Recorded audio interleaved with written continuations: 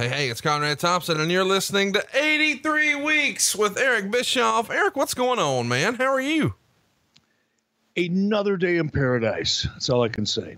Man, I am fired up about today's episode. Let's get into why we're here, man. It's Uncensored 1998. What a heck of a show this is. We're right on the heels of Super Brawl, where you guys finally paid off Sting and Hulk Hogan. That super long feud that most people thought would be put to bed at Starrcade. You managed to stretch it out a couple more months. You paid it off right there in February. And 3 weeks later, it's time for another pay-per-view. That tells you a lot about where the wrestling business is when we're doing shows this close together. This is supposed to be headlined by Hulk Hogan versus Randy Savage in a cage match. Sting versus Scott Hall for the WCW title. Lex Luger versus Scott Steiner, The Giant versus Kevin Nash, Bret Hart versus Kurt Hennig, a triangle match for the U.S. title with DDP, Chris Benoit, and Raven, and a TV title match with Booker T likely against Eddie Guerrero. This is all reported early in the month of March in the Observer. But when you run through that lineup there, holy shit, dude, that sounds like a WrestleMania level pay-per-view. Interestingly enough, you're going head to head with WrestleMania for those pay-per-view dollars here in March of 1998. Of course, on the other channel, it's going to be the anointing of Stone Cold Steve Austin. He finally becomes the world champion, beating Shawn Michaels that month at the Fleet Center in Boston. Chat me up. When you're on the heels of Super Brawl, do you think you've got to turn the volume up a little bit because you know you're going head to head with WrestleMania? Not really. There were certain pay-per-views that were what we refer to as tent poles in entertainment, I guess. And the Uncensored pay-per-view was just not one of them, meaning we knew we were competing not only with WWF for, prime pay-per-view real estate, because there's only so much of that available. So you're competing for that. You're competing against, March Madness or at least leading up to it or right during the peak of it.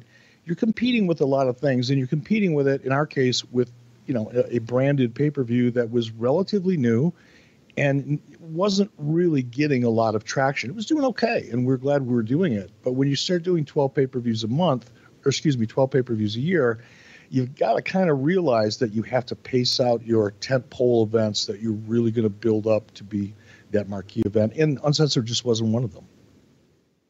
Well, so we're right. A Hogan Savage cage match with that kind of support underneath should by all rights do a huge buy rate.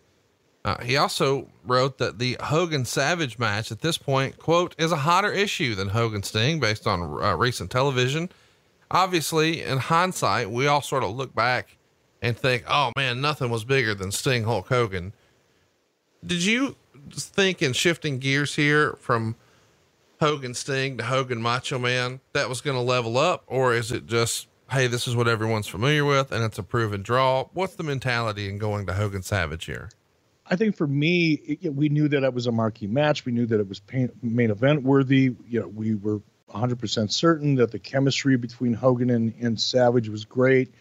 There was a lot of great things about that matchup for this particular pay-per-view, but I don't think I didn't expect that it was going to be that, overwhelming, certainly not to be able to compete with Sting. It's something that took 15 or 16 months to build or whatever it was. But no, we thought we would hold our own because of the high quality of the match. But again, look at what we were up against, and not only in terms of, pay-per-view card, ours versus a WrestleMania, but the TV leading up to, WrestleMania and leading up to this pay-per-view for us was getting really intense. You mentioned, we see the emergence of Stone Cold Steve Austin here, the coronation of him. The weeks and months leading up to that was some really, really strong WWF television. And that's when they really started gaining on us. And this was the first time, right about now at this period is the first time I started really getting seriously concerned. I generally am a pretty positive guy, and I certainly was back then, thinking that, we could accomplish anything given the right opportunity. But even I knew, with everything that was going on in WWF at this point, we were really competing for our lives right here. Well, ratings are obviously at the crux of the television and what everyone was really focused on during this entire war. So let's dig deep on that. From the March 2nd edition of The Observer, Meltzer would write, the only story for the week was 10:30 to 10:45 when Nitro jumped from a 4.3 to a 4.7, while Raw dropped from a 3.2 to a 2.8, and another jump by Nitro to 5.1, while Raw dropped again to 2.6. So by comparison, you might wonder, well, what's the WWF showing versus what is WCW showing? During those two segments, it was the Rock and Roll Express versus the Headbangers on the WWF. Then we got a Pete Rose interview, an Austin video, Mero versus Owen, and then a Sable Luna angle. And on the other channel here for WCW, we got a Giant interview, and then we got Bret Hart and Ric Flair tagging up against Kurt and Bryan Adams. And then we got a continuation of the Flair Hart angle and the NWO Sting closing angle. What do those numbers really mean though?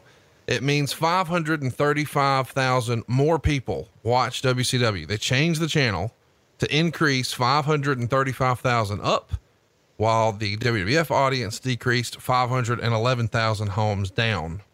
So when you hear about a real momentum swing like this, is that something that you guys are trying to sort of reverse engineer and figure out, okay, what worked? How do we make that happen again? Or is that something that only happens in dirt sheet land? No, no, we were constantly, when we would lay out, you'd lay out the creative, what your stories are basically.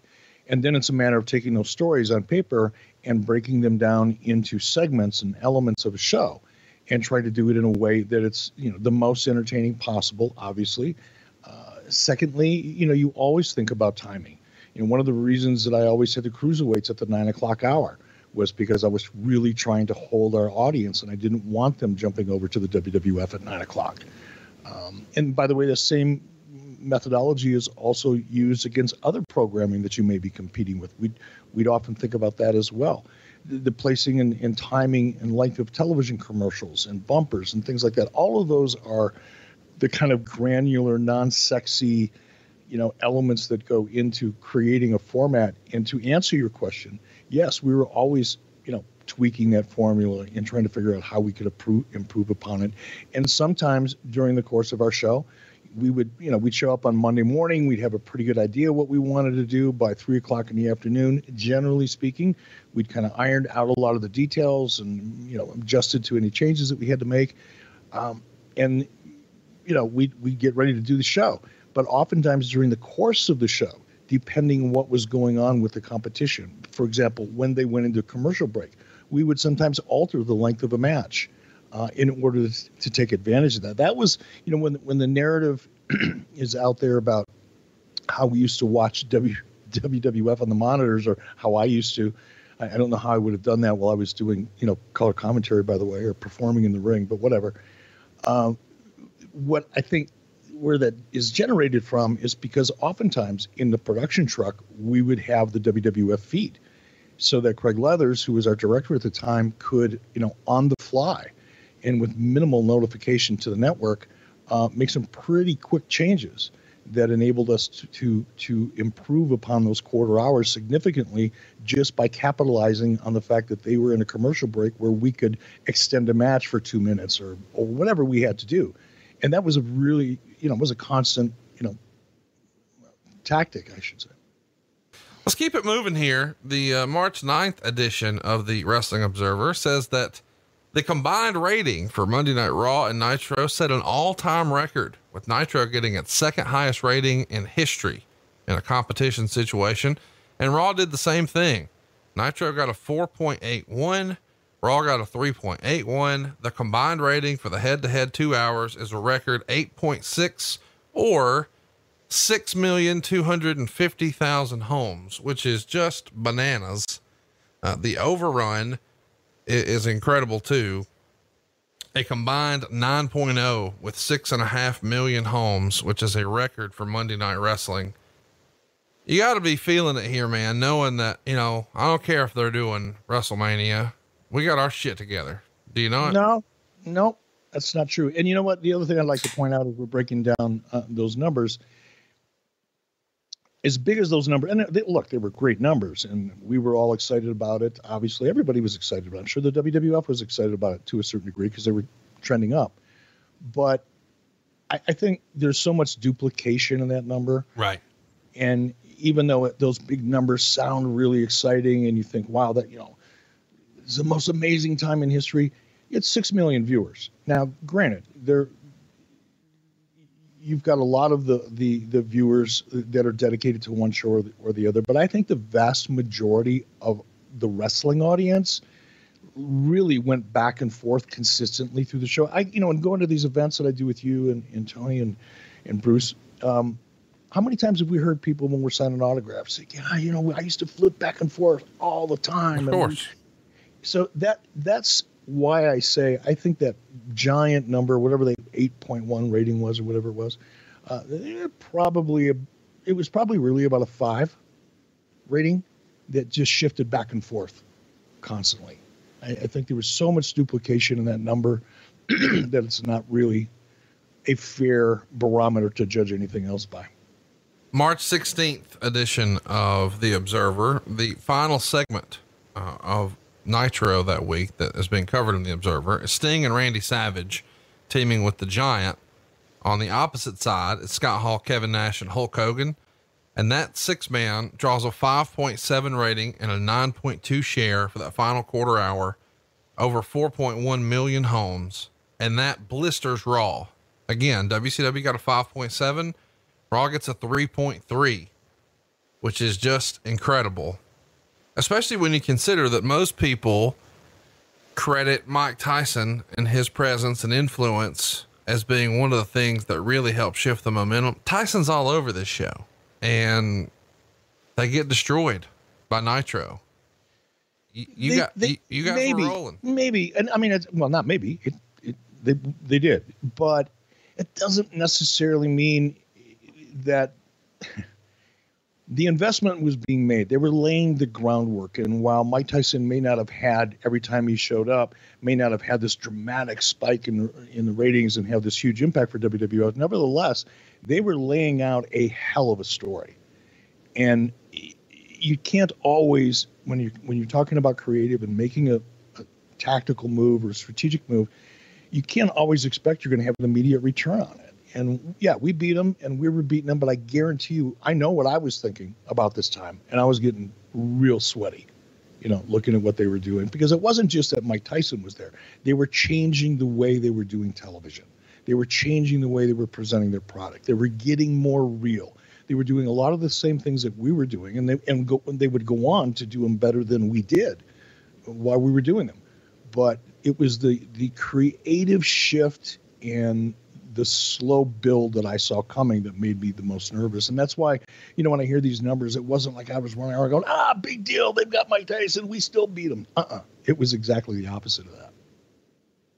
Well, the hits keep coming, but I'm sure you'll downplay it since you have everything else so far. You guys ran unopposed on the March 16th edition of Nitro, and this is one of those live from Club La Vila, Spring Breakout, Panama City Beach editions.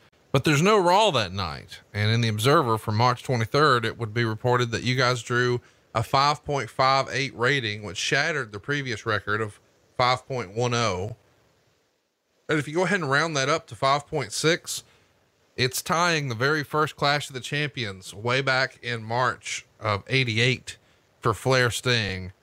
Unbelievable to think about, more than 4 million homes are there. And at the biggest peak of the show, 4.8 million homes are watching Nitro. It really just feels like here in March, man, every week, a new record. What's Turner, maybe not the wrestling people, but the television side. What are they thinking when they see these ratings come in every week, and every week it's a new record?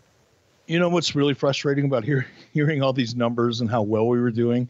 And we were, I don't mean to downplay that. We were. I just don't want to endorse people looking at some of those big numbers and thinking, there was 20 million people watching wrestling when there really wasn't. You know what I mean? Yeah. What was really frustrating and interesting, in fact, in talking to Tony Saturday morning, we had breakfast, and we were talking about how Turner, when I had the opportunity to do a live special on NBC in February, less than a month before this pay-per-view, I think. Turner execs told me I couldn't do it. Now, you think about, and Tony it's like he didn't really know the whole story. And it was a perfect example of how getting together with, Bruce or Tony or you or whomever, you can talk about things that occurred from your own unique perspective. And there's stories that I have never heard before. Tony was up on stage talking about things that I had never heard him talk about before, and his view of it and how he experienced it. And the same thing was happening here. Tony never really knew the whole story about why we didn't do the NBC special, because it was laid on our lap. We could have easily done it. But what's so ironic is this would have been the time. And, looking back, and again, it's a hypothetical, so I'm not invested in this, but you think about the possibilities and what could have possibly happened if we would have had that with these massive ratings you're talking about, and they were, by inner standard, duplication or not, they were still massive. But if you looked at our television momentum, the success we were having, this is really before things started getting more and more difficult as the year 1998 went on. This was the perfect time. Just the moon, the stars, our relationship with NBC, everything was lined up. That special in February would have made a big, big difference to everybody. And I'm not saying it would have changed the outcome or anything like that, but maybe, because something that big, when you have that much momentum, can change your future. But to your question, what were the executives that just denied me an opportunity to do a 2-hour special in prime time on NBC? What were they thinking? I think they were trying to figure out how to best leverage WCW's success to benefit themselves, because that's what executives do and operating, division operators do. So, I think people were happy, but not happy enough to let us grow the brand. It's so wild to me. I enjoy doing this show with you just for nuggets like that maybe we wouldn't hear otherwise. Let's talk a little bit about what's next as far as the business side. We broke down the ratings, but we haven't really broke down the dollars, especially from the live event standpoint. You guys ran a show at the Spectrum and sold it out well in advance. 14,254 fans here. This is for a Nitro. $236,978, which is incredible. And because of all the interest, you decide to open up the Core State Center for overflow and sell tickets for $10 just to let people come in and watch it, which is Nitro. They could have just stayed home, but even that drew 1,700 fans. But this show at the Spectrum, on top of the $200 and nearly $37,000 gate, draws over $159,000 in merchandise. WCW merch had never really been a thing until the NWO, and now it's hotter than ever. Were you guys trying to beef up your merch and your licensing like real time during this era? Because you talked about before that infrastructure didn't really exist. Are you trying to hire and add to every week just to keep up with the demand? Not every week, but we were definitely growing as quickly as we could, and you talk about that. I think in 1998, we sold $8 million worth of merchandise in Japan, NWO merchandise. So, it was not only huge here, but it was huge internationally. Well, in Japan, I guess it wasn't big in Europe. But yeah, we were constantly adding and looking for third-party suppliers. It's not just a staff that you have to hire to manage it internally, but you've got to find vendors and you've got to find reputable ones, and, licensing it, that's got a longer gestation period, to close a licensing deal usually takes a good 6 or 8 months in a best case scenario, just going through the legal portion of it and then going through the creative side of it. And then, you've got to manufacture whatever it is being licensed. So there's a lot of things that have to happen, but we were moving as quickly as we could because a lot of these opportunities were just popping up in real time, as you said, and we had to react to them. Couldn't let them go. The property is not just hot in Philadelphia. On February 27th, they put tickets on sale for an April 13th Nitro at the Target Center in Minneapolis. The governor proclaims it Ric Flair Day.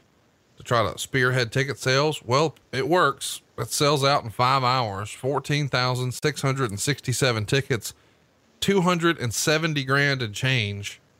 It's the most impressive first day on sale ever in company history up to that point, and sets a darn near record for the area. The only time they had done more, you'd have to go back to 86 for an AWA Wrestle Rock show that drew 16,000 fans and an estimated 300,000. But obviously you guys are going to crush that in merch. But the hits keep coming, man, because the March 23rd Nitro in Louisville at Freedom Hall is probably more impressive than a sellout in Minneapolis, which has a rich wrestling history, more so than Louisville. But still, you guys sell it out here, unbelievably, 4.5 hours later, 13,856 tickets, an unbelievable $238,000 gate. It devastated every pro wrestling record ever in the city of Louisville. Just unbelievable. I mean, these days, with the exception of a Double or Nothing or an All In, wrestling shows don't sell out that fast. And I don't know that we'll see, you know, a regular weekly Monday night show like this sell out this fast ever again. What a time to go back and revisit, right? Well, you know what happened here, though, is at this point for WCW, you know, obviously after the NWO turn and, you know, with the edgier kind of content that we did, Nitro became more than just a wrestling show. The live event really took on a life of its own. It was really like a party. It had that vibe to it. Not everybody, obviously, but and part of that was because some of the things that we did that may or may not have seemed subtle, or some of the things that we did that wrestling fans may or may not have really enjoyed or liked. Well, when I say wrestling fans, I mean, you know, your hardcore weekly viewers who are really passionate about the in-ring product. But those Nitro Party stunts that we would pull, they actually, I mean, it was like a viral video in today's vernacular and in social media. You know, we started doing those. The first couple of them we staged and tried to make them look real. And before we knew it, we had people submitting videos of their Nitro parties. And that's when it dawned on me to start getting some of these on tape, you know, so we could insert them in the show, because the real parties looked really cool. And so we would send crews around the country looking for great, you know, Nitro parties. And that may have seemed like, you know, wow, that's crazy. It costs too much money and it's not even wrestling. It's not telling a story. But it was those kind of incremental investments in the product and in the brand that made Nitros feel like a live event you have to go to, as opposed to staying home and watching it on TV, because the energy was completely different. Let's keep it moving here and talk a little bit about, you know, what else is going on in the wrestling world besides just facts and figures. According to the rumor and innuendo, Benoit, Jericho, and Malenko all just bump into Shawn Michaels, Steve Austin, and Vince McMahon, and a host of others, on March the 3rd at a hotel near the Pittsburgh airport. The WWF had been in Wheeling, West Virginia, and WCW had been in Johnstown, Pennsylvania. And so allegedly Benoit, Jericho, and Malenko are trying to figure out what their potential may be with the WWF. And Meltzer even writes, the situation where Guerrero tried to get a release and supposedly Bischoff got hot and threatened to tie him up legally if he left has remained a sore point. WCW appears really high on Jericho because how he's gotten his personality over since going heel, but everyone else in the industry has recognized that as well. This is well ahead of Jericho leaving and years ahead of the other guys leaving and jumping ship. When did you hear about this? Hey, we all bumped into Vince meeting. Just now. Really? Yeah. I mean, I didn't hear about that. I find that very intriguing. I don't know that it's true or not true. And I know, Chris and I are going to probably do a podcast together someday. I'd like to ask him if that was coincidence or not.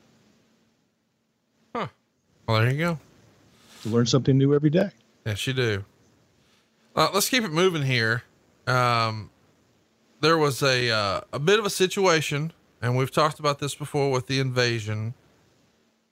Meltzer would write, a major mini battle in the midst of the big war is going to take place on April 27th when the WWF has Raw booked in Hampton, Virginia at the Coliseum, and WCW has Nitro booked the same night in the same metropolitan area at the Norfolk Scope Arena.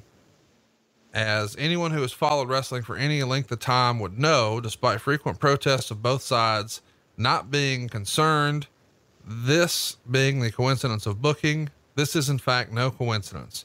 It ended up being a game with both companies moving their on-sale dates forward in an attempt to get the jump, a game won by the WWF, which sent The Undertaker to Norfolk in advance to put tickets on sale on March 9th. And they did a strong first day, 4 days ahead of WCW's on-sale date, where they were sending the Nitro Girls and Harlem Heat to the naval base. Chat me up here. Do you? I don't know. I think the Nitro Girls and Harlem Heat to a naval base. But I mean, all due respect to the Undertaker, but come on, the Nitro Girls on a naval base? That was smart thinking. Not arguing that at all. I am curious though. When did you know? Do you remember this being, okay, they want to run the same town? Fuck it. We're not moving. Let's just put it on sale before them. And it being really a race to on sale. Yeah, that had Zane Bresloff written all over it. That was Zane's thing. And he lived for that kind of thing. And we all did. I mean, God bless those times. You know, it was, and even in this case, you know, we came out on the short end of the stick, but it's that kind of energy and competition that has nothing to do with anything on television. That was one of the reasons the audience was as jacked up about wrestling in general as they were. It wasn't just what we were doing on television. It was what we were doing off of television that just raised that feeling of a real battle and made it believable because it was playing out in so many different ways. It was an awesome time. I miss those days. The March 23rd Observer recaps that spring breakout edition of Nitro that happened on 3/16. And Meltzer says, Hall and Nash definitely positioned themselves, or were positioned, as apart from the rest of the NWO crew, with the exception of one interview where Hogan went out of his way to put Nash over. While the rest dressed in NWO attire, they came out in swim trunks, Hawaiian shirts, and flip-flops, building up to doing a comedy routine where Nash did a belly flop into the swimming pool to mockingly escape from the Giant, and the Giant to kind of make him look like a fool. And Hall took a press slam into the pool from the Giant, and to make the mockery of the whole scene even more, when Hall and Nash in the interview were running down the Giant, Hall actually said, "Hey Giant, that's your cue." I think most people remember this episode just because of Hall and Nash and their hijinks in the pool. What'd you think? I loved it. And just hearing you, replay it, digitally, it sounds like a blast, and that was the kind of irreverent perspective. Sometimes, especially Hall and Nash, that was part of their character. So it was, it really was consistent with the brand for NWO. These guys weren't all alike. It wasn't like we took three different characters and, tried to make them all be the same. We wanted to take advantage of their personalities. This is Kevin Nash all over this. And I thought it was great, and if somebody wanted to look at that scene and say, oh, they're not getting along, there's some infighting, and Hall and Nash don't really like Hulk Hogan, and this guy doesn't really like that guy, and they're not really getting along, because that was that's good. That's a good read, right? You want to put that in your newsletter or whatever it is. It wasn't necessarily true, but you could certainly write a good story, if you wanted to, about that scene. When you, like I said, when you laid it out to me just now, I remembered it, especially the belly flop. That was some hilarious stuff. And a lot of the stuff WCW did with the NWO was pretty funny stuff that you didn't normally see in wrestling. I keep saying that, and I hate to repeat myself, but my goal, for Nitro and in NWO and everything else that we did during this whole head-to-head period of time was try to be as different than the status quo as I could possibly be. And this is one pretty good example of it and why I went along with it. I want to talk about some rumor and innuendo here because, Meltzer would write about some stuff you had going on with Mexico in March. After a week filled with rumors, some substantiated and others unfounded, swirling around both the United States and Mexico, truth and fiction seemed to have been cleared up. But in the wake of it, Mexico's Promo Azteca promotion and the plight of the Mexican wrestlers in WCW appears to be in trouble. And Meltzer would write that WCW and Promo Azteca started some negotiations. Sharon Sadello was handling it for WCW as the quote unquote international rep. And she's going to be dealing with Promo Azteca, and they're trying to figure out how to syndicate the Azteca TV show in the United States on Telemundo. But in the end, quote, it ended with more interesting correspondence and rumors flying back and forth. Finally, at the end of this week, WCW Vice President Nick Lambros sent Konnan a letter stating in no uncertain terms that he, along with every Mexican wrestler in WCW, was under exclusive contract to WCW internationally. Meaning specifically, the Mexican wrestlers can no longer wrestle in Mexico. And Meltzer would continue that WCW was always in fear of Mysterio Jr. getting injured, and they didn't really care what the rest of the Mexican crew did in their country so long as they didn't appear in the United States. But that's changed here. Why the shift? Well, that was never true. I'm sorry, bro, but that was, I said it. That was never true. It's not that statement right there as a part of everything you're about to say. That's a very important statement. What's that suggesting is that up until this moment, when Nick Lambros sent that letter, Rey Mysterio was the only one we were worried about, and we were going to let the other guys do whatever they wanted to do. That is so not true. It's hardly worth responding to, but it's a very important fact. Sorry. No, I mean, chat me up here. What changed? Why nothing changed? We never wanted them. That was, one of the reasons the relationship with the talent in Mexican talent, as well as TV Azteca and AAA and all that. One of the reasons it was so difficult was, I want to say this carefully because Konnan and I are pretty good friends, and I don't want to upset him, but Konnan was working both sides against the middle.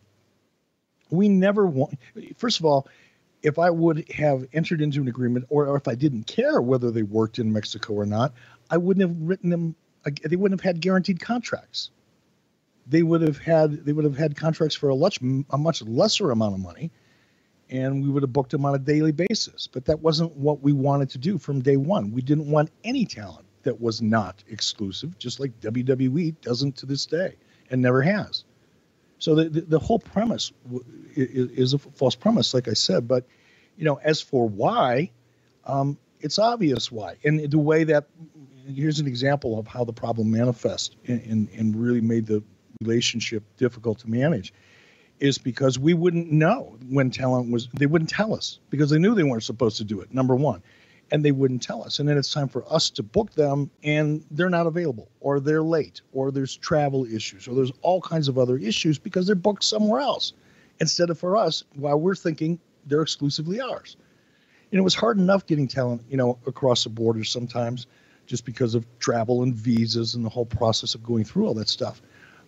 But it was further complicated when talent was working for promotions when they shouldn't have been. And yes, injuries were a part of that, because our talent oftentimes got paid for a period of time while they were injured. So yeah, we never wanted anybody to go out and wrestle for somebody else, risk getting an injury working for somebody else while we had to pay for them.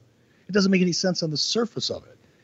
And people can, granted, there are some people that listen to this and just want to poke holes in things that I say, but there was no talent at any time that was able to go work for other promotions, the Mexicans or otherwise, and we certainly wouldn't have made an exception for them. And to suggest otherwise isn't true. What can you tell us about the discussions to try to help Promo Azteca get on Telemundo? Sharon was handling those. It was really more, it really was just more transactional, meaning if we could facilitate it, we'd get a piece of it. And I think there was a big effort on our part. We wanted to build a strong Hispanic audience, and we were looking forward to, working with Mexican partners, whether they be TV networks or promotions, to try to build up that part of our roster and that element of our brand. But this was just an example of something that we were exploring and kind of an ongoing thing to help build those relationships. Literally 1 week later, Meltzer would report, It appears most of the problems have been settled, with WCW allowing its wrestlers to work in Mexico and Conan being officially reinstated as the intermediary between WCW and Promo Azteca. This feels like, is there something lost in translation here? Some sort of cultural difference? It feels a little hokey pokey-ish. There was a lot of hokey pokey going on. and Conan was right in the middle of it all. But yeah, there was a lot of it going on. So you just said we didn't allow it. And then the next week Meltzer says you changed your mind. You did allow it. Were there certain things just discussed, like you can do this, but not that? And you laid out some provisions, or chat me up on why this was. I know you can't say, oh, I can't speak to what Dave Meltzer writes. No, well, and I can't speak to what Nick Ambrose or how we negotiated a contract. I wasn't involved in that, and I'm not a lawyer. I didn't try to pretend I was one, but I can't speak to the details of an agreement that happened 20 years ago that I wasn't involved in. Let's talk about something else. We talked about Mexico. Let's switch over to Japan here. Meltzer would write on the March 16th edition of the Observer, the exact situation relating to the New Japan WCW deal is subject to an incredible amount of rumors and speculation. What is known is that the two companies had a joint bank account in which each company put up $500,000, which was used to pay WCW talent and working for New Japan, and then New Japan talent while working for WCW. New Japan first withdrew its money from the account, and WCW followed by withdrawing its money from the account, seemingly putting the partnership in jeopardy. There is a separate deal where New Japan pays WCW a sum, either $750,000 or $1 million a year, to book foreign talent to their company, a deal that was recently renewed through the end of 1998. There are also other deals relating to NWO merchandise, and much of the problems may stem from the popularity of the NWO name and moniker, which is owned by WCW, but used for the top heel group in New Japan. Before we get too far in the weeds on NWO merch in Japan, this is the first time I've ever heard of a joint bank account between two promotions. Do you remember hearing that, or can you tell us what the situation with that was?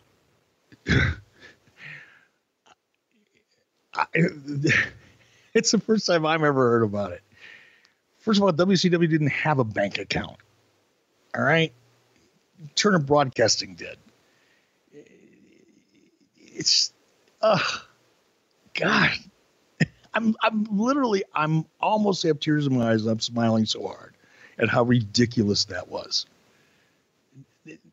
I've never heard of it before. And to think that Turner Broadcasting is going to open a joint bank account with New Japan is just so freaking absurd on the face of it that it's hard for me to respond to it without laughing about that. There you go. I don't know what else to say. Apparently, in this era, some of these disputes about the NWO name and who gets what percentage of merchandise sales has Masahiro Chono start to phase down the NWO in favor of a new line, which is being put out by his wife. And they start sporting that stuff on TV instead of as much of the old NWO stuff. It even goes so far as to be something for, trading cards, magazines. There's a big debate about who owns the NWO. Obviously WCW does, but how they divvy up the money in Japan. Chat me up. Do you remember this sort of fight about, who gets to do what with the NWO brand in Japan? I'm going to lay down some shit for you right now. And this is awesome. This is some inside baseball shit going on here on this very topic, which I just became aware of last month when I was in Japan. So let me first try to do a good job painting the picture of what our deal was with New Japan as it relates to NWO merch, because you have to understand that first. So rather than trying to manage a licensing deal in a foreign country, And in order to manage a licensing deal, you have to have accounting. There has to be a process in place. It's very cumbersome. It's not impossible, and it's something we were working towards. But again, all of this was happening pretty fast. So some of the things that we did early on that were, especially something like this that was just so outside of the norm, we had to just figure it out and make it work. So here's how we made the NWO merch work. And Sonny Ono was right in the middle of this. Also remember the name Masawa Hitori. Okay. Now, what Sonny did, because he was fluent in Japanese, being a Japanese, and was really working pretty closely with New Japan management at that time, we decided that the best way for us to handle the merch was for us to sell the merch directly and ship it to them with a markup. Very simple. Not complicated. Don't have to do any audits. Don't have to enter into a licensing agreement, given that, Japanese negotiate much differently than Americans, and there's a cultural issue and there's language issues, and, the laws in Japan are completely different than what we're used to here in the United States. There's a whole bunch of reasons why we didn't enter into a licensing agreement with New Japan. And we decided to sell direct. So, for example, if the shirts cost us $3, $5, whatever the shirt cost us at that time, we would then mark it up, sell it to New Japan based on their orders, and they pay for it. And that way there's no accounting. There's no audits. We know exactly how much stuff we're shipping. They know what they're getting. They didn't want to get into the t-shirt manufacturing business. They just wanted some product. Now, New Japan was selling some of those products, some of those t-shirts for $35 and $40. And that's what I said earlier in this show. It's interesting that we stumbled across this story. But, in 98, about this time, and I just heard this number on my most recent trip to Japan when I was meeting with people who were formerly in the office at New Japan, by the way. They're the ones that shared all this with me. And they were marking it up, and Muda, Chono in particular, nobody was getting a rip on it. The talent wasn't making a dime. New Japan was keeping all the money. Now,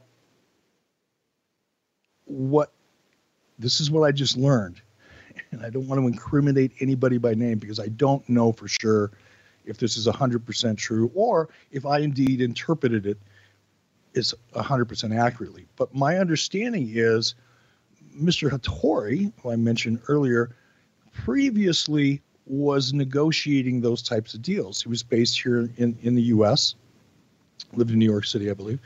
And he, before Sonny Ono came along and before I came along in WCW, Hattori would typically be the deal maker or the liaison, if you will, between New Japan and WCW or anybody else they were doing business with. Well, Hattori would kind of do the same thing, but he'd pocket some money for himself along the way and spiff some of the talent. So when Sonny, not knowing any of this, or I, started dealing directly with the office at New Japan and just doing a simple direct sale where we marked it up for our margin, they got it for X, and they could mark it up for their margin. Well, that immediately cut Hattori out of the picture. He was no longer making any money, and I think even more importantly, because I don't think he made that much off of WC, can't imagine he ever did, other than maybe talent deals. But that cut Hattori completely out of the picture while he's watching New Japan, and the talent, by the way, while they're watching New Japan, raking in millions and millions of dollars.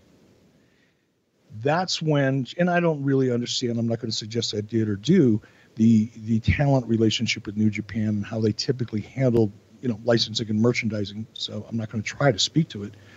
But that's when I think Chono and Muda and everybody, but really driven by Chono, decided to try to come up with their own merch because then they could get a rip on it. And Chono was a very smart man, by the way, and his wife was in the soft goods or clothing apparel business. Chono now owns a store on Ginza, which is the most expensive real estate per square foot of anywhere in the world. And Chono now has a clothing store featuring NWO merchandise because he bought the license from WWE. So that's how and why, I think, as people were seeing, and as Dave was reporting, and accurately, by the way, that there was a transition away from the NWO merch. It's mostly because the talent was really pissed that they weren't getting a cut of it. Now, they thought, of course, that, Sonny was pocketing all the money. Sonny didn't pocket any money. The checks that New Japan wrote didn't go to Sonny Ono and then come to WCW, Return to Broadcasting. The invoice went from WCW to New Japan, and the check came from New Japan, back to WCW. There was no middleman involved to be able to skim any money, but, it sounds like a great conspiracy story, and it got everybody a little bit wound up, and it did create some pretty significant issues with regard to that. But again, it's because of people were being less than 100% transparent within their own company is what it boiled down to. I mean, you sure none of that money wound up in this imaginary joint bank account? I'm pretty sure, man. So, hey, let me ask this. Maybe I was a signer on that account. Maybe I took it. Well, there's all kinds of theories about how you were pocketing money for WCW theme music and all kinds of stuff that we're going to Yeah, we're going to get into that too, bro. I can't wait for that episode. So let's talk about Sonny Ono for a minute. Around this era, they're talking about how things are really fractured between WCW and New Japan, and people are not wanting to use each other, and yeah. Sonny Ono comes up. Meltzer writes, there was always constant heat in Japan on liaison Sonny Ono, whose understanding and background in wrestling was always questioned. Yuji Nagata had been working prelims in WCW and being talked about as winding up back in Japan if the deal falls apart, although he is listed on WCW booking sheets as far out as is currently finalized, which is through May. But without question, things got worse this week when Giant Baba made public that WCW had offered to send him talent for the May 1st Tokyo Dome show. Baba turned down the offer, but it was the first time it became public in Japan that WCW had supposedly gone behind their business partner New Japan's back to make a deal with the competition. Do you remember ever even discussing this, or is this made up horseshit? It's completely fabricated. I mean, honest to God, that's like, it's just, there's not a syllable. I'll give Dave credit when he's partially true, or if he's 100% accurate. I'll try to point that out. But when something like this is so ridiculously, now hang on. In fairness, maybe Baba put this out as subterfuge. I mean, yeah, and I wouldn't see, and if Dave would have said, by the way, this could all be a bunch of horse shit and political gamesmanship over in Japan, I would go, yeah, okay, yeah, all right. But he didn't. It's being reported as fact. It's not being reported as a possibility. It's being reported as fact. In the underlying fact that I think, gets me hot more than any of it, because most of it is comical. If you think through it even a little bit, you would laugh at yourself for having the thought. But, when you say something like, WCW, which in this case was me, by the way, went behind their partner's back to do a deal, that's a pretty horseshit thing to make up and to print. So yeah, that kind of stuff gets me hot. And that's an example of why it's so easy to punch my button when it comes to this kind of stuff, because those kinds of stories, that kind of narrative gets repeated and spread around, and overall it has a tremendous impact on your character and how people perceive your character.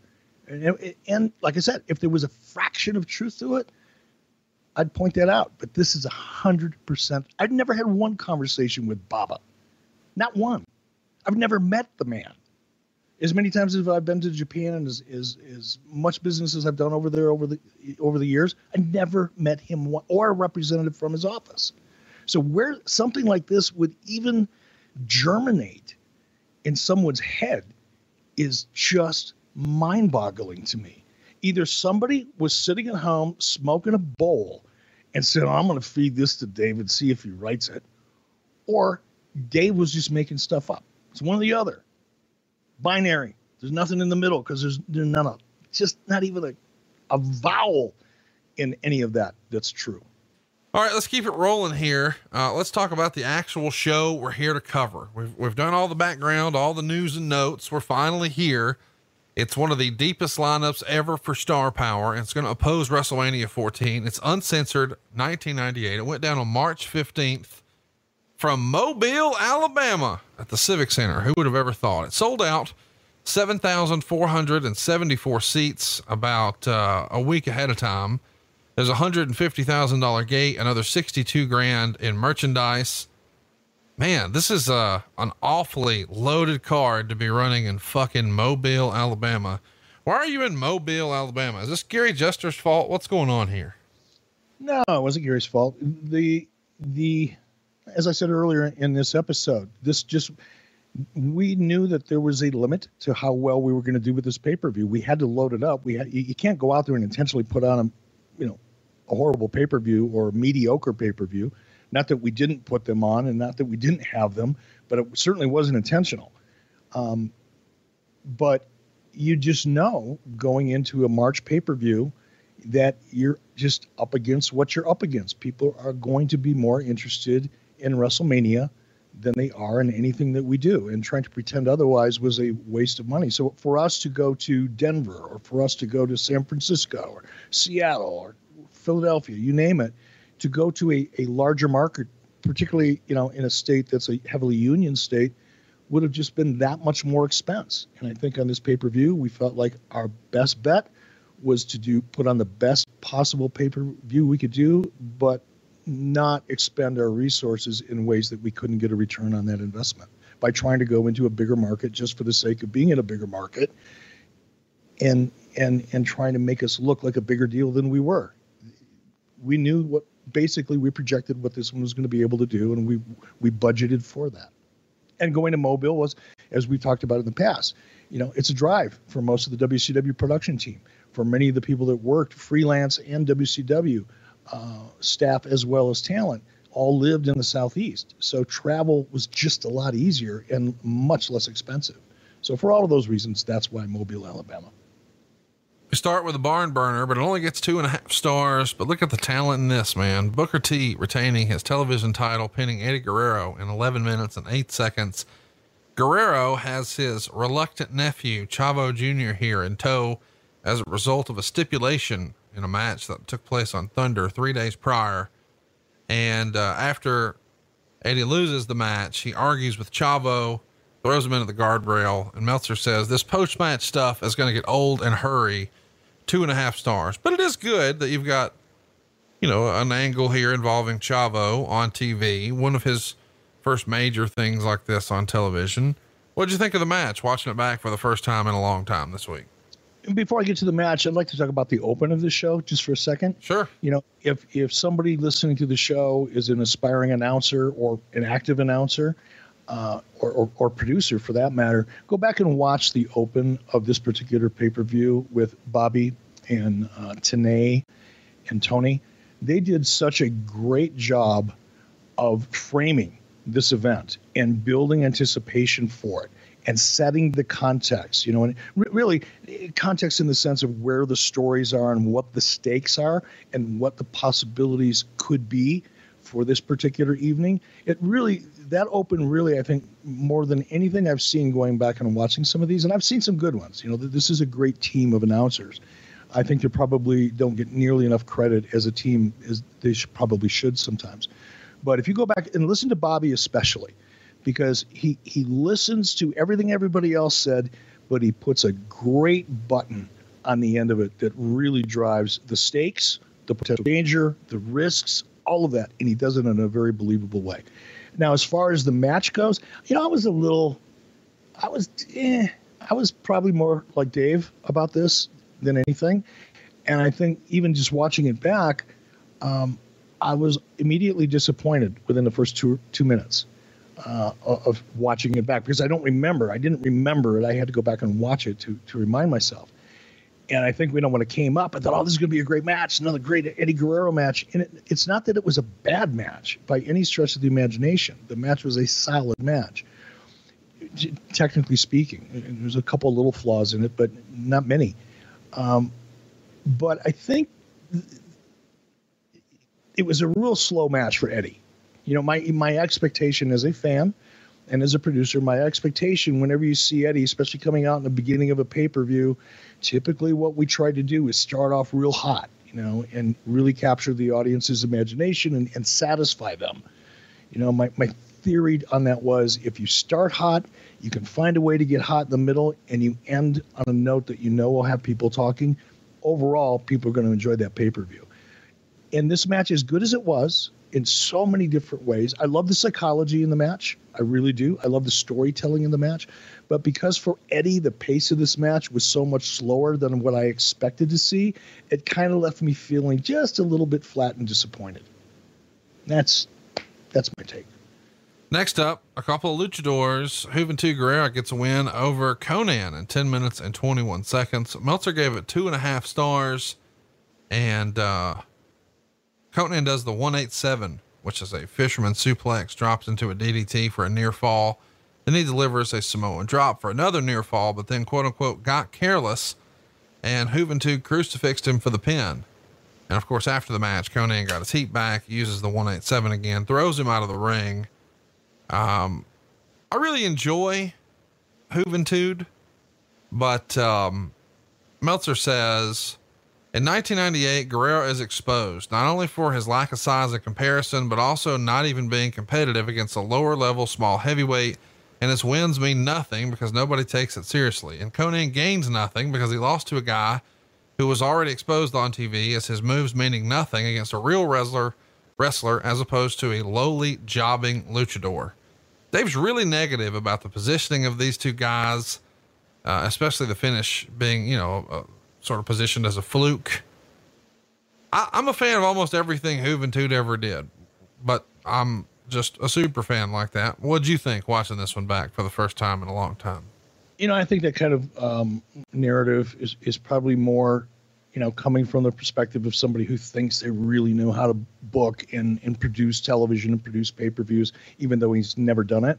But he feels convinced that he's so good at it that he feels the need to share that observation, and which is fine. Not angry about that. It's just his opinion, and obviously he's welcome to it. I, for one, really enjoyed this. I had a blast watching this. Like you, when I saw Juvi coming out, I immediately started smiling because I knew it was going to be fun to watch. I really liked his character. I thought if you go to the 22-minute, 34-second mark approximately, look at a really creative way that Conan and Juvi used the steps in this match. Something that, while I'm sure it's been done before, and some walking, talking encyclopedia of wrestling history could probably school me on that, but it was fresh feeling to me. I really liked the way they used it. And it actually had a story. You're using a foreign object, in this case stairs, in a way that actually has a really clear, understandable, and exciting story. So I really dug that. I love the comeback that Juvi made going into the win. Again, my opinion, Dave's opinion, your opinion, we all have opinions. Doesn't really matter much. Go back and watch this pay-per-view and look at that 30-minute mark and tell me if you think the audience just thought it was so-so. He got a huge pop. And the thing that I liked about this match the most, and again, I'm going to go back to commentary here again, is notice that as soon as Juvi's introduced, relatively soon in that process, they mentioned that never surrender on his tights. That was a gimmick that Juvi was trying to get over. That even though he was undersized, even though he didn't win a lot, he was never going to quit. That's a kind of an aspirational thing, kind of gets people over in a way. And not only did Juvi wrestle a match that was consistent with the character that we were creating for him and he was creating for himself, but the announce team did a great job keeping that part of the story alive and keeping that brand, if you will, alive. And the finish represented that. Just when same thing with the use of the steps. Just when you think Juvi's just going to go down, he keeps fighting. There was a lot of things I really liked about this match. We're 1 month removed, and we'll talk about it another time, but we're 1 month removed from Juvi being unmasked at Super Brawl. Watching this match 1 month later, obviously you probably watched the show in a vacuum. What'd you think? of Hoovy without the mask? Did it take away from your enjoyment at all? I did, because you could see his face. You know, you could see his expressions. You could see when he's selling. You could see when he's happy. You can see when he's angry. Look, we've talked about this a little bit before. I'm sure one of these episodes we're going to dig deeply into it. You know, I was aware of the history and the legacy of the mask. It's not that I completely devalued them, but at the same time, I was trying to create a show featuring luchadors, but appealing to an American audience. And I felt like Hoovy was such a good-looking guy, not to go Tony Schiavone on you, but such a good-looking guy and so expressive and so young that I thought we could get his character over more effectively without the mask than with it. And looking at this match, I believe I was right. What did you think about the J.J. Dillon interview next? We get a little segment here where he's trying to explain some of the convolutedness of the powerbomb angle here. The powerbomb has been ruled illegal, but they've made it legal for this show, for the Giant and Nash match. And the reason, of course, is Giant asked for it to be legal and Nash agreed. So much for a commission. And of course, as it turns out, the powerbomb was not used in the show. Is this as silly in hindsight as it reads?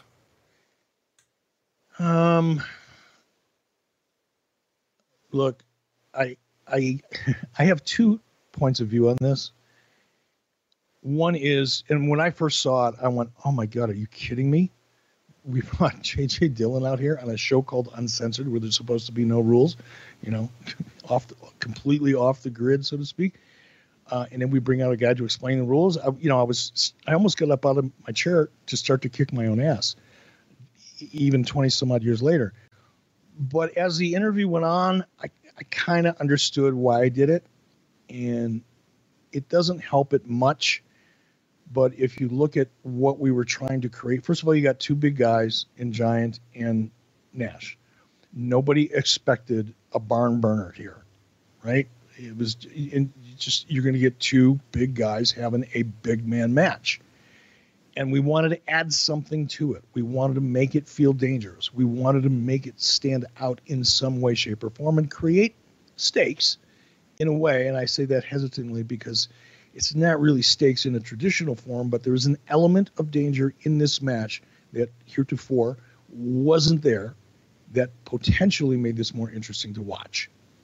To that extent, JJ did a fine job from a performance point of view. There was nothing wrong with the way he did it, but it was the fact that we were doing it that was marginal and probably didn't come off that well, especially given the finish of the match. Obviously, that's a real bad mistake.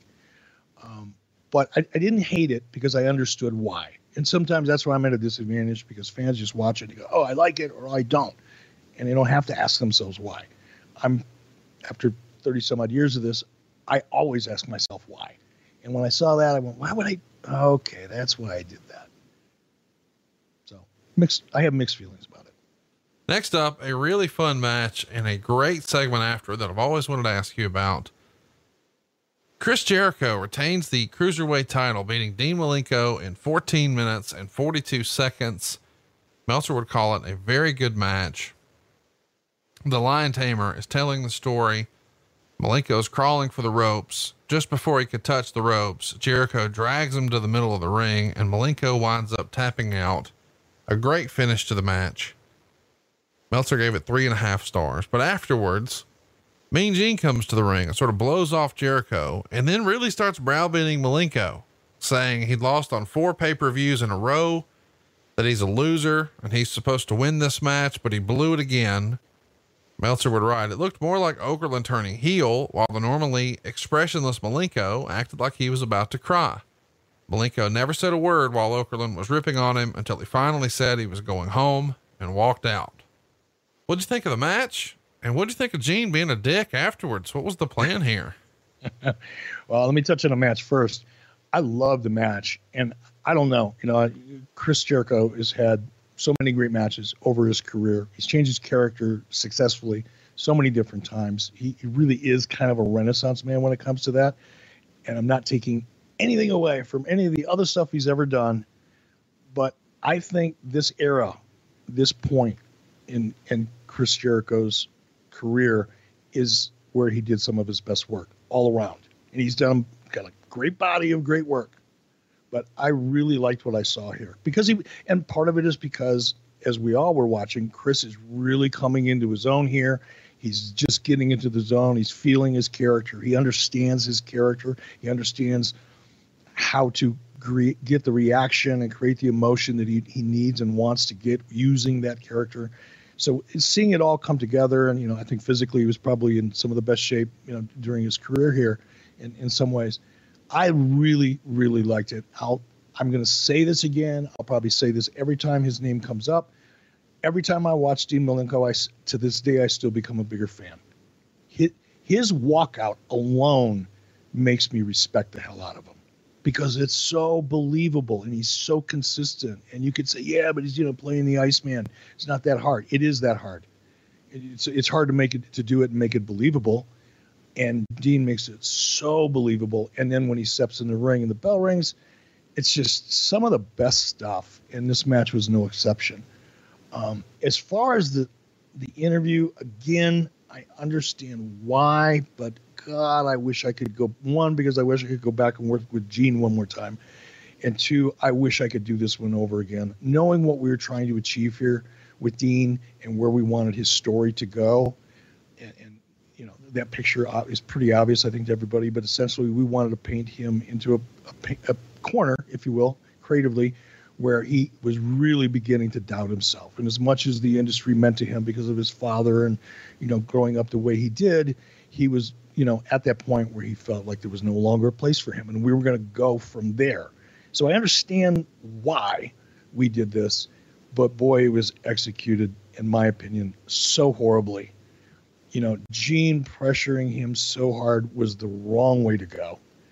I'm sure the people watching, like me, I was waiting for because I didn't remember how it all ended until I, got into it. But I'm waiting for Dean to cold cock Gino. Now, I knew it wasn't going to happen because Gene was never going to take a bump. But it was like, okay, well, he's going to explode here at some point. And then when he just walked away, that's what we were trying to do. But man, Gene going as hard as he did for as long as he did just didn't work for me. Blowing off Jericho just didn't work for me because that's not what Gene would normally do in that situation. So Gene's part was so over the top in its execution. Not Gene's fault. He was doing what he was told to do. But looking back at it now, even in the context of what we were hoping to accomplish with Dean and the story we wanted to tell, it was horribly executed.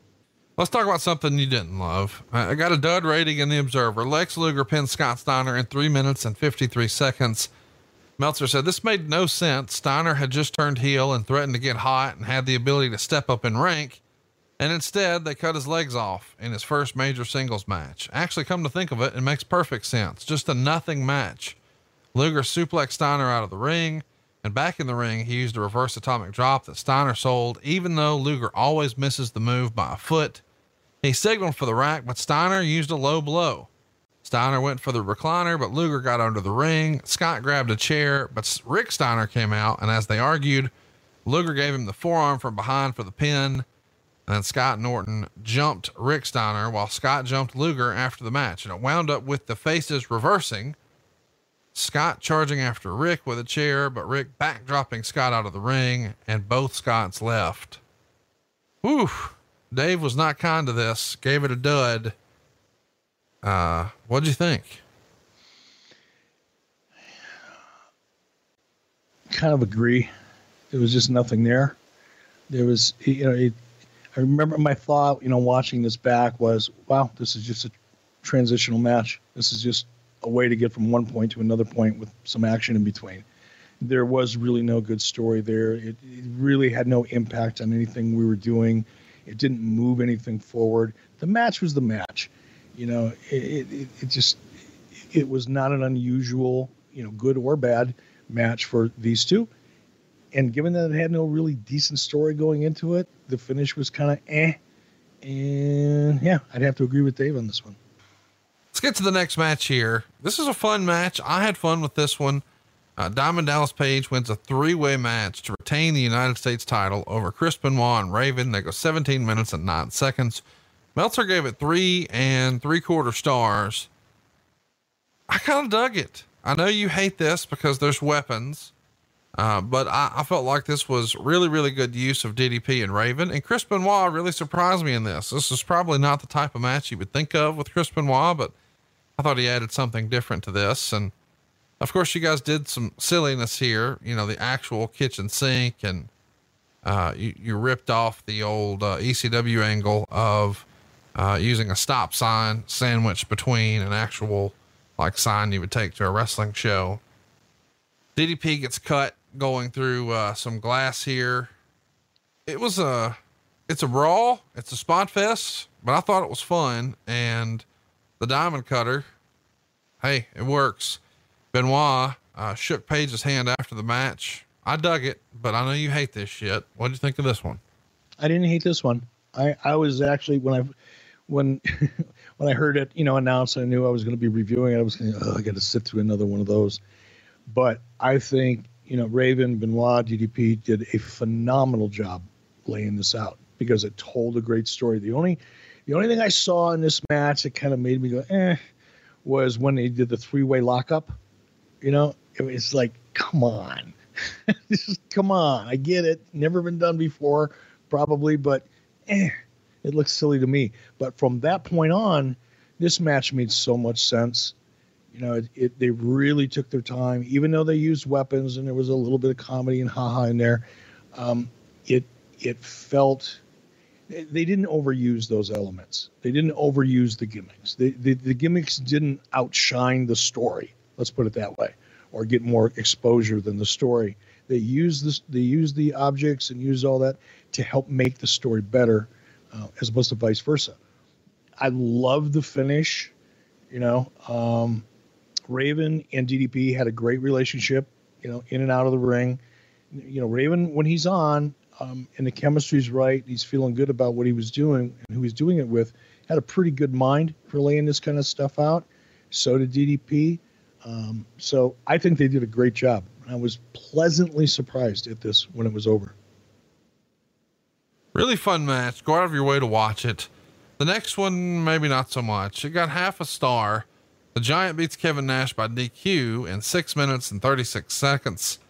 Meltzer would say the finish saw Giant go for a powerbomb, but Bryan Adams came out and hit him with a black baseball bat for the DQ. Conan and Vincent did a run in. Naturally, the Giant came back on him and chokeslammed them both, and then broke the gimmick bat on his knee. As he set up Adams for the chokeslam, Nash hit him with another gimmick bat that broke. Giant barely sold the move, which caused the entire NWO to scatter. Talk to me about the bats. Were these bats made by Andre Freitas in Marietta, Georgia? Yeah, but quite possibly, yeah. Yeah, we wanted to use a real bat and try to break them on each other, but we had some people in risk management, you know, tell us that was a little bit over the line. So we didn't want to use a real bat. We thought it would be better to use a prop bat, which is what we use here for storytelling purposes. The best part of this match for me, and this is going to sound twisted, but if you go to 1 hour, 39 minutes and 16 seconds, you'll see, you know, after Giant goes to choke Conan, it didn't look to me like Conan was being much help. And Conan is a big boy, or he was back then. He still is. But he had a real low center of gravity. So he was, as big as he was heavier than he looked. And he didn't look like he helped too much along the way. And it was just a kind of a botched looking choke slam that didn't do Giant any good. And just go to that time cue again. It's 1 hour, 39 minutes and about 16 seconds. And I'm pretty sure Giant is motherfucking Conan as he's walking away from him for not helping him up with that choke slam. You could see him on camera. He's saying something, and I'm sure it wasn't, you know, hey, what are you doing after the show tonight? Next up, we've got Bret Hart working with Kurt Hennig. They're going to go 13 minutes and 51 seconds. The match only gets 2.5 stars. Got to be a little bit of a disappointment. These guys absolutely tore the house down 7 years prior at SummerSlam. That, of course, was a different time. Lots of injuries later. Here we are. Ultimately, Bret gets the win with the sharpshooter. And after tapping out, Kurt and Rude destroy Hart, including Rude using a rude awakening and Hennig laying him out with a chair to the head. And nobody makes the save, which is kind of weird. 2.5 stars. What'd you think of the match and your use of Bret Hart just a handful of months into his run here? I was disappointed in the match, and probably again, when I knew we were doing this show and I knew I was going to be looking at this match, I was internally kind of excited because I've always been such a huge fan of Kurt's. And look, there was nothing wrong with the match. There was nothing, obviously, with these two, nothing technically wrong with the match, but it didn't live up to the expectations I had for it. And I'm sure it didn't live up to the expectations that the audience had for it when it actually happened. There's nothing wrong with it. They both worked hard. Everybody did what they were supposed to do, and they did it well, and they worked hard to get each other over.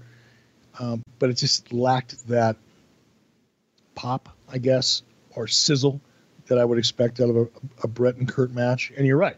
7 years, injuries, a whole number of other issues.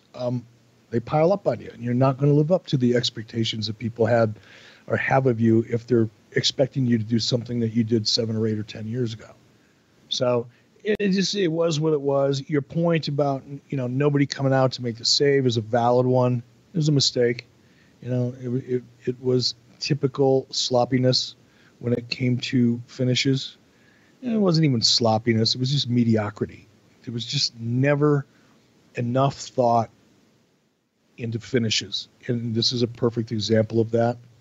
And by finish, I mean just, it wouldn't even have to, it could have just simply involved someone or a number of people coming out to try to make it feel like Bret was a part of WCW, as opposed to the guy that just showed up about a month ago. It was weird. But yeah, I mean, there's not a lot more to say about it. I always enjoy Kurt. I enjoy watching Bret work when he had a match, because it's the kind of style that I've always enjoyed personally as a fan. But this one just lacked any real sizzle. Rude looked good. Rude looked like an animal in the closing moments of this thing. I wish we would have been able to put him back in the ring again. He would have had a hell of a run, but just wasn't possible. Next up, we've got our world title match. Sting is going to pin Scott Hall in 8 minutes and 28 seconds to retain the title. Meltzer says, I had far less heat than you'd expect, but that Hall was working much harder than usual and did a very entertaining job. Dusty Rhodes is in Hall's corner, and he's doing some interfering here, tripping Sting and things like that. And it's weird to sort of go back in time now that Dusty Rhodes is really this iconic figure who can do no wrong. Boy, Meltzer was not being very kind to old Dust here. He says Rhodes ran in and dropped the blubberonic elbow on Sting, but Sting kicked out. And after the Stinger splash, Sting decked Rhodes. Referee Mark Curtis took a bump, and then Rhodes threw Hall a foreign object. He hit Sting with it, but Sting kicked out of the surefire pin. Hall goes for the edge, but Sting gets behind him, drops him with a Scorpion Death Drop, and that's the pin. 1.5 stars. Super, super weird seeing Dusty in the NWO. Definitely one of the things in your book of bad ideas. But I enjoyed Scott Hall getting a world title match. We didn't see this a lot. A lot of people argue that he's probably one of the best performers to never have the world title. Your first time watching this in a long time. What'd you think of the match? I thought the match was very good. I enjoyed watching it. It's interesting that we're watching Dusty here, because over the weekend when you and I were together in Chicago, I had a fan, one of the questions he asked me was, all the people you put in the NWO, and people that listen to the show understand we were trying to build it and have 2 different television shows and all that. So he's a very, very knowledgeable fan. Obviously had listened to the show and when we talked about those kind of things in the past. But he said, even with that in mind, did it really make any sense to you to have Dusty Rhodes in the NWO? And all I could do was smile and say, at the time, but sometimes you just get shit wrong.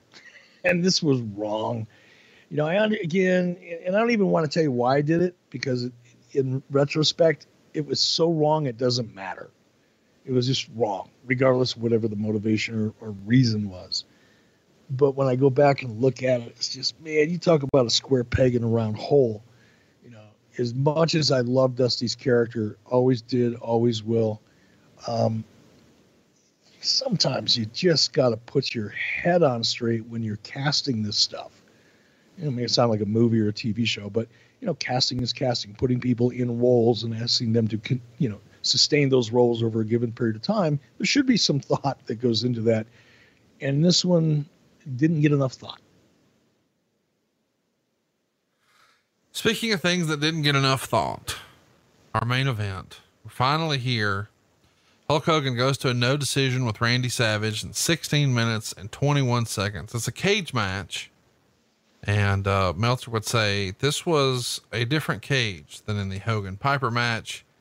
And if that match was nicknamed Age in the Cage, I'd hate to think what this one would have to be called. Crowd silence for a poor representation of violence, lack of suspense and offense, living proof that Geritol and steroids are a deadly combination. It wasn't as high, but more importantly, the television cameras were outside rather than inside. So we got nothing but shots of foggy guys wrestling badly through the wire. He says, aside from them whipping each other with their belts, this was a totally pathetic match, made worse by both guys blading the hell out of themselves in an attempt to get a crowd reaction from the rare blood in WCW. He says Savage gigged himself 3 times until he was covered in blood, but nobody cared. It's, not their best performance, and sort of weird that Ed Leslie shows up to save the day and beats up Mickey J and takes the key. And, yeah. What'd you think of the match? It got a -1.5 stars in the Observer. I didn't think it was nearly as bad as Dave obviously did. I'm not going to try and suggest that it was a great match, but I think given what it was and who it was with and within a cage, I thought it was executed pretty well. I didn't like the finish. Everybody that's ever listened to the show knows how I feel about Brutus the Barber Beefcake, and not on a personal basis, but even professionally, having him involved in a match like this was just not a great idea. You know, whatever. But I didn't think it was as bad as Dave did, you know, but again, you know, he's burying a guy that was what, 45 or 48 years old at the time in Hulk Hogan. I'm not even sure how he would have been a year older than I was. So this is 98. Yeah. He would have been, you know, 45 years old, 44 years old.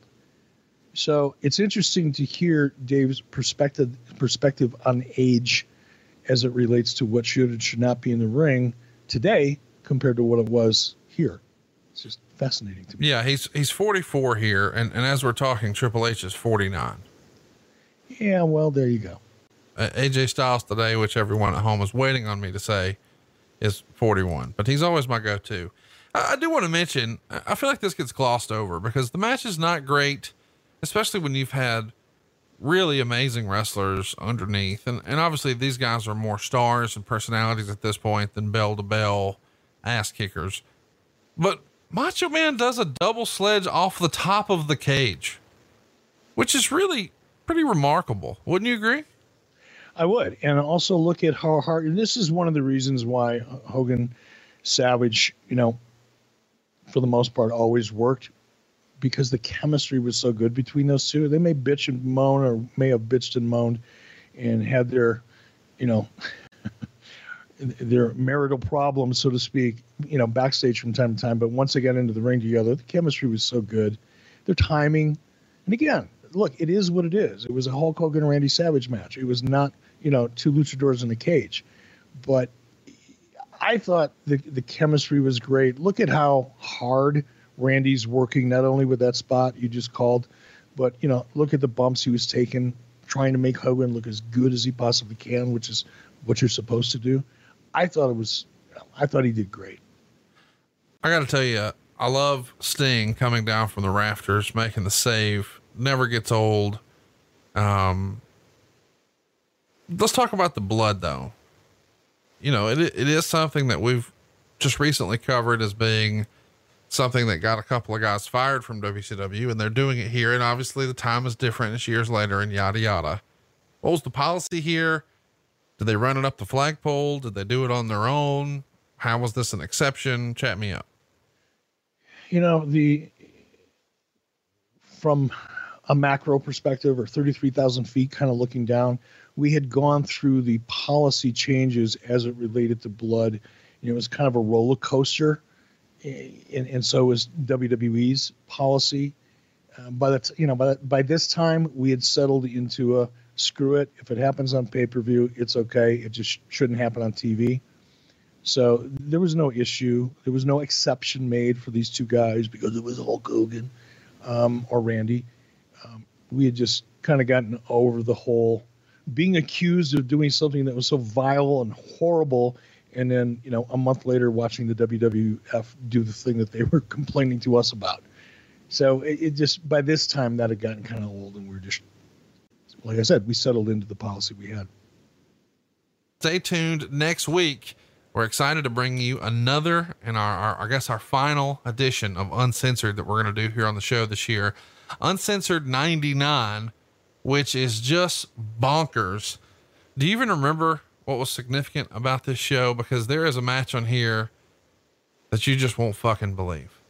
I don't. Tell me. Don't tease me like that. It's a barbed wire steel cage first blood match between Ric Flair and Hulk Hogan for the world title. Sullivan! There's a singles match with your favorite Booker T and Scott Steiner, a dog collar match with Perry Saturn and Chris Jericho, a lumberjack match with Benoit and Malenko taking on Kurt and Barry Windham. Hack is going to be in there with Bam Bam and Raven. Jerry fucking Flynn is on pay-per-view against Ernest Miller and Sonny Ono. That's real. Kevin Nash works a singles match against Rey Mysterio.